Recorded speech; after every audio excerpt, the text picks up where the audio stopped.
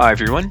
I'm Liam Sanyo from Inside Scientific, your favorite online source for life science webinars, virtual events, interviews, and educational content helping you do your best work. This episode of Expert Answers features Dr. John Hasanaugh, CEO and Principal Consultant of Lab Animal Consultants, and Dr. Stefano Gaburo, Scientific Director of Digilab Solutions at Technoplast, who recently joined us for a webinar to discuss current biosafety requirements and what home cage monitoring can teach us in bioexclusion and biocontainment studies. Let's get right into it.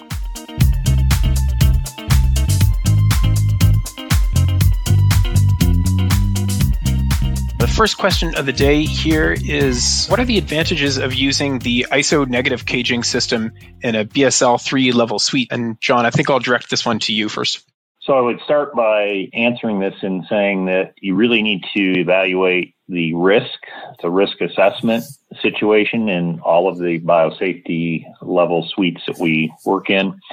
And the thing that we need to do is reduce the risk. The advantage of using a ISO negative system in that particular environment is doing increased primary barrier containment related to the hermetically sealed component of that. And with that, it also allows lack of cross-contamination if there were ever to occur in regard to your containment that way as well. So it's very effective that way and very beneficial in relationship to that. And that's one of the primary reasons for using that. The other advantage is, as I had mentioned, from a staff point of view, it seems that there may be better ability to manipulate animals outside of isolators and moving more into a ISO biosafety cabinet or a safety cabinet and doing manipulations in there related to that situation.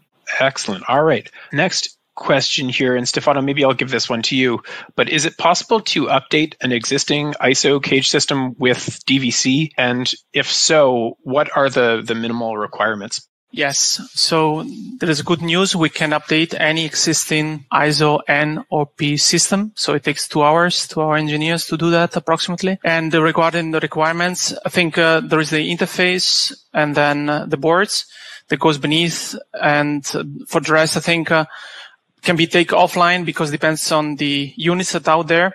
And I would just invite you to contact your local representative or send an email to me, and then we can then discuss point by point and see what we can do to help you. Excellent. All right. Another question here. What are the trade-offs of using ISO positive caging versus isolator caging? And John, I'll hand this one to you. Okay. Thank you, Liam. And the trade-offs would really be how you're working with the ISO positive system related to the fact that you can go ahead and have, again, better work with the animals in relationship to that and some of the abilities to do that. The throughput is the other thing that we're looking at here in relationship to the amount of studies that can be done for this. So beneficial to the investigator to have this type of system to allow greater throughput, the studies going into the rooms and the activity that way. There is going to be a little more work in going ahead and doing each study when you're working with the cages because of the having to move the cage into the ISO biosafety cabinet. But again, that's if you're doing a short-term study, these seem to be more the way people are doing this than if you're doing long-term studies with the isolators. And this tends to be the trend that I'm seeing overall in relationship to some of the. Excellent. All right. Thanks, John. And so here's a question, Stefano. Maybe you can address this one. How does the DVC system alert scientists about the welfare of mice? Right. It wasn't presented today, but the DVC can also do the welfare part. Basically, the DVC per se can also check in the night the activity of the animals. So basically it determines a baseline through an AI algorithm. And then if there are hyper or hyperlocomotion detected in the cage, it can basically signal that to the researcher or to the person who is responsible, to the technician. And then in the next morning, you find a small task that says, check that cage, and can be highlighted also on the rack. So this is a very nice way to complement welfare and as well as science. So there is data getting out and putting on your browser, but also this type of task if you don't want to use browser-related things that evaluates basically the activity of the animals. Excellent. All right. Thanks, Stefano. And next question here. What are the benefits for staff to use either the ISO negative or ISO positive caging systems? And John, maybe you can address this one.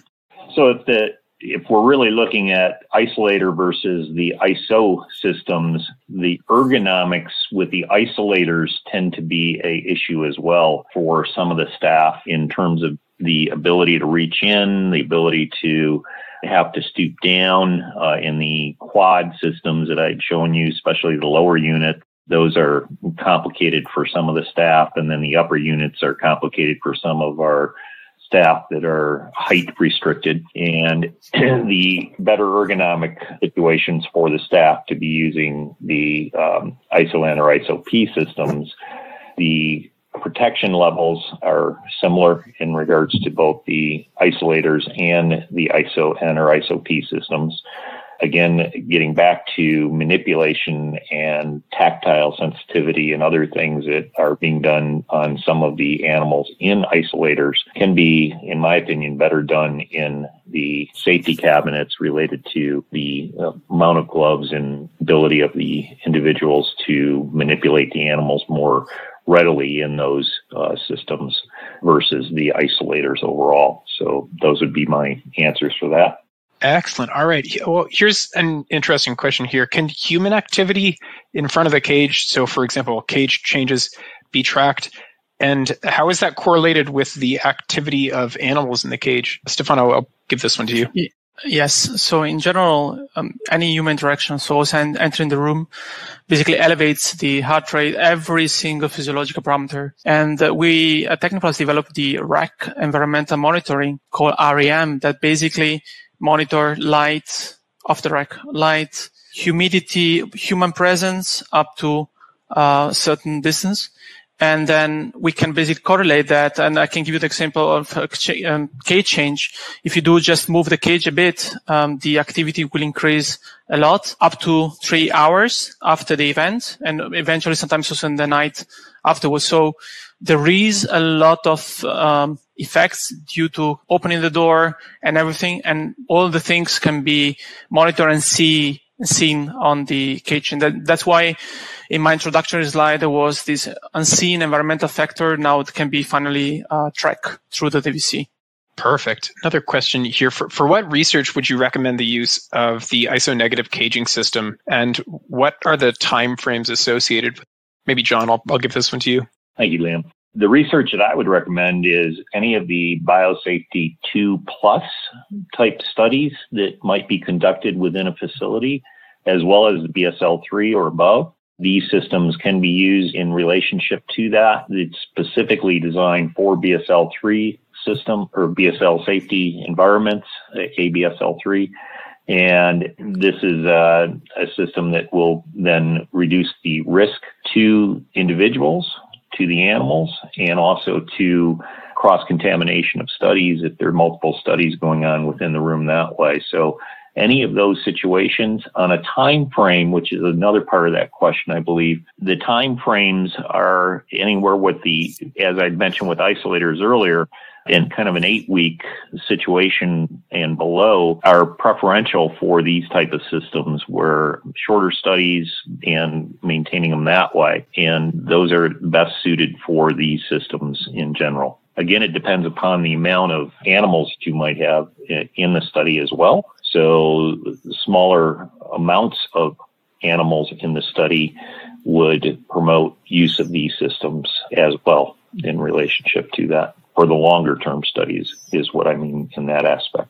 Excellent. Thanks, John. Here's a great question from Christina. She's asked if the ISO or DVC cage systems can be integrated with partner technologies, for example, DSI telemetry. Stefano, maybe you can get into this one. Yeah, I used to work for DSI before, and we did some tests on normal IVC with some blood pressure device, and we didn't see in normal single cage animals, and we didn't see any interaction. So I don't suspect any interaction with transmitters that have, like temperature, blood pressure, they have, or ECG, they have very high amplitude signal. We have to test with other type of transmitter. But short answer is we are testing it, and more tests has to be done. Excellent. Thanks, Stefano. Next question here. So given animal well-beings and the 3 R's of animal testing, do you think that locomotion measurement in group-housed animals would only provide the total group activity, or can you evaluate actual individual animals' locomotion activity as well? Stefano, maybe you can get this one. Yes. So it's a group response, obviously. We cannot, because we don't implement any RFID, we don't know which animal is which. But then if all the animals are, let's say that you have 3 animals treated and 1 not treated, and you would like to see, does the animal not treated differ from the other 3? There is always the behavioral component, this empathy theory that says the other animal is not going to be behaving like the 3. So we take the cage as, as a cage activity, and we cannot tell individually what the animals are doing. And though we saw that if you evaluate the cage activity is very similar to the average of single animal activity, or as you like. So we don't think that it's a need, but we haven't seen yet a great advantage of it. Excellent. Thanks, Stefano. Question here from Brad that kind of goes back to group housing. How many animals can you monitor per cage? John, what's your experience with group housed animals and how many you can do?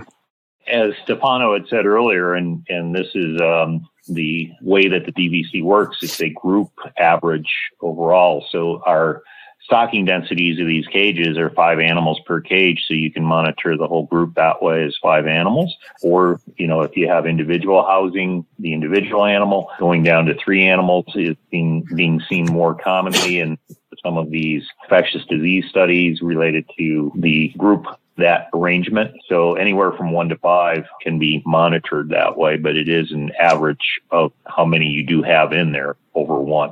Stefano, do you have anything to add to that? No, I think it's really getting back to the point that you just mentioned, and also my point before is an average activity. Excellent. Here's a good question here. What backup systems are in place if there are power outages to stop the AHU working? And does the DVC have an alert for this? And this question actually comes from Joanna Moore, who did a Oster with us. But Stefano, maybe you can handle this one. Yes. So the data are recorded. So if all the electricity goes down, and the data until the point to where, the data were there, because the data goes first on the interface and then they go up to the server, there will be information, and our service can actually see this information. We have some tracking, and we have also an alarm that is being sent through the Guardian. It's called the system. And if there are more information needed, we can actually take it offline, because it's going to be a bit too complicated. But the answer is yes, we can provide you the information. Liam, on the biosafety side of this, we didn't mention that, but there's a battery 24-hour backup on all of the ISO systems that way. So there's never a power loss or issue for providing the HEPA filtered air into those cages. Excellent. All right. Thanks, John.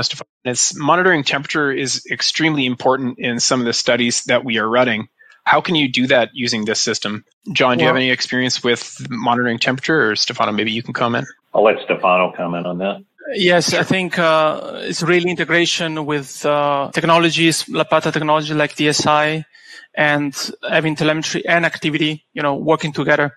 As it was my conclusion in the presentation, was saying you have to monitor several parameters to be sure that you're really looking at the welfare of the animals, because the response, like for instance to the virus, can be different in terms of temperature, and the activity could actually help to better describe the animal model and translate that.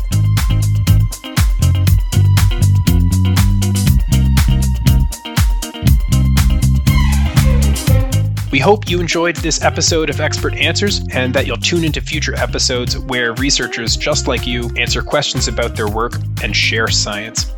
Don't forget to subscribe, and we'll see you next time.